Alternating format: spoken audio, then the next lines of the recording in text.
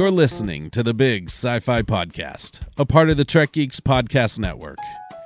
Hey guys, do us a favor and like, subscribe, and share this podcast with all your friends. It'd help us out, and we'd be awfully grateful to you. Enjoy the show. Welcome to the Big Sci-Fi Podcast, In Between Shorts. This time, we decided to create our own science fiction. The challenge to me and my co-hosts was to take 4 elements and craft a flash fiction story, a story of no more than 1,000 words. We each contributed an element, and none of us know what the others have written. We'll be hearing these for the first time as we record this right now. So in each short, one of us is going to read a story, and we'll spend a few minutes discussing it. The elements that we all contributed and that need to be incorporated in some way were a Jolly Rancher, Vincent Van Gogh, Polygon, and Dump Truck. And with that, first up is Brian. Please read your story. Hey everybody, it's Brian. My story is called Starry Night. Vincent Van Gogh sat gazing out of the window just before dawn in his room at St. Paul Asylum. France was a beautiful country with sweeping hills and mountains. Vincent was particularly drawn to the cypress trees and the beauty of the orchards around him. Even from the asylum, he could find some measure of peace as he stared deeper into the natural beauty of his surroundings. The canvas sat before him on an easel as his brush danced upon it, moving from one side to the other almost as a conductor with a baton. He sat before his canvas as if it were a great orchestra making music with each pass and wave of his hand. Even in his frustration and confusion, he pressed into this painting with dedicated awareness of his surroundings. He tried his best to push the pain he felt in his ear out of his mind, the reason he was at St. Paul. He leaned out from his painting to view the night sky again, only this time something caught his attention in the sky. It was moving and traveling with great speed through the starry blackness of the night. Van Gogh dropped his brush and stood to his feet in amazement. He had never seen such a sight. Finally, he realized the object was not traveling across the night sky, but coming straight towards him. It grew larger and larger in his blurred vision. The artist squinted his eyes as the object came to a complete stop directly below his window. A figure exited the object and looked directly up at him. Vincent had the very real impression that this person had known exactly where to find him and had come to see him specifically. The figure spoke. "Well, are you just going to stand there gawking like a crazy man, or are you going to come down and meet me face to face?" Van Gogh, startled, jumped backwards and knocked his half-completed painting and the easel it was sitting on to the ground. He clenched his fists in frustration and irritation. The voice spoke again. "You need to hurry, Van Gogh. We only have a few minutes before the portal collapses." To Van Gogh's utter surprise, he found himself at the door to his room, peeking out and down the hallway. "I must be crazy," he thought. However, that had never stopped him before from acting irrationally in the past, so he pressed on. The starving artist was also starving for an adventure and freedom from the asylum. He noticed that the front door was unlocked. This was strange, especially for the pre-dawn hours, as the staff preferred to keep the patients locked up securely at night. Nevertheless, he opened the door and walked toward the strange object and figure awaiting him.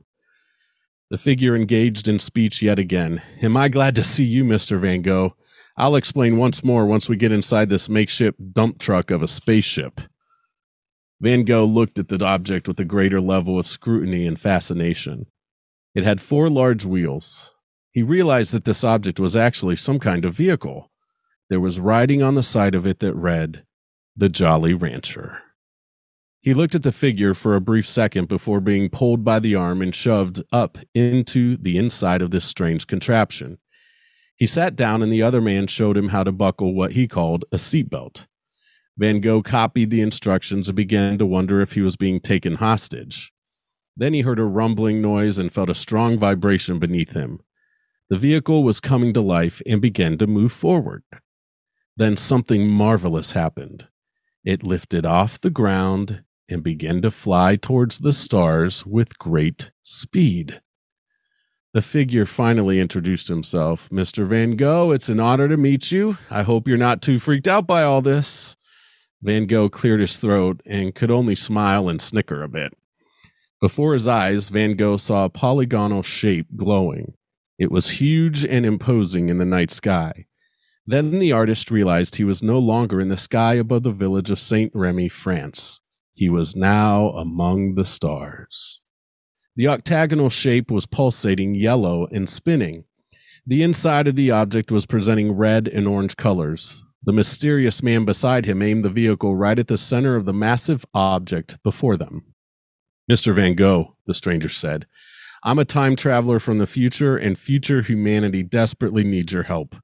We suffered through endless wars and allowed all kind of our art to be destroyed as a result.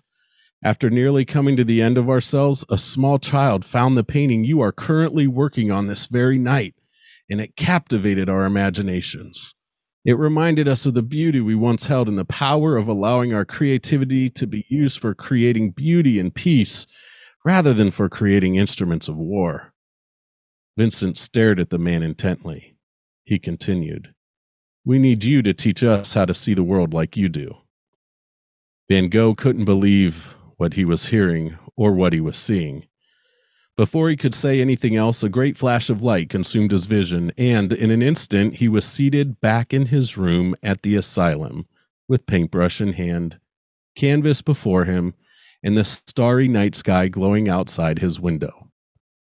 Van Gogh blinked in confusion, but felt an unusual rush of adrenaline and inspiration. Now he knew how to complete his painting, and at least for the moment, something stirred inside his heart that he had once thought lost forever to him: hope. The artist danced once again within his soul, and a masterpiece was created that mysterious starry night.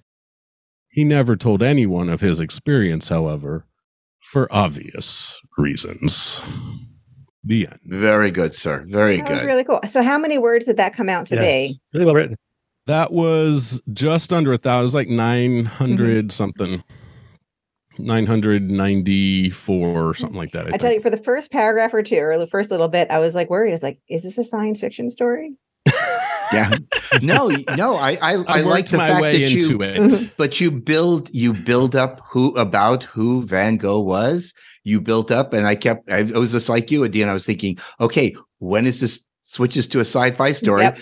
And but you did, yes. I mean, you successfully did. I loved how you said about what you described as a dump truck of what it was, of a time traveling device. I kept thinking, it can't be a DeLorean. It's got to be something else. We're not going to plagiarize somebody else's work here. Back to the Future 4. Well, I was thinking dump truck more along the line of like Bill and Ted's Excellent Adventure with like where they use the phone booth. I hadn't even thought of that. So I was thinking it was actually a dump truck because at least I assumed that was where I thought that might be where you're going, kind of in that little bit of that comedic sense, you know. And I wanted to take a few paragraphs, but with only 1,000 words, I wanted to talk about the future and like some of his experiences and teaching people how to do art again and whatever. And but so maybe that'll, I had to, because Adina was you did a good job of condensing it. You did a good job of condensing it, Brian. Thank you. Yes. Yeah. No, and that's good. No, I think you gave just enough taste of the future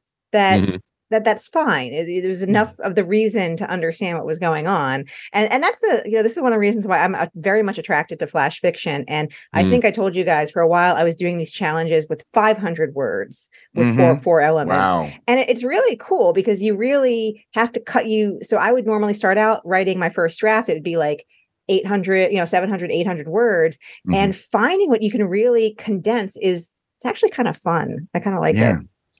Yeah, it definitely made me, because what I did was I had this basic concept. Okay, I knew I wanted to focus on Van Gogh for several reasons. Number one, he's my favorite artist, and my kids have fallen in love with his art. They're teaching Van Gogh and Picasso and what have you at school, and so they lean towards Van Gogh. And I knew my kids both loved when I read this story to them.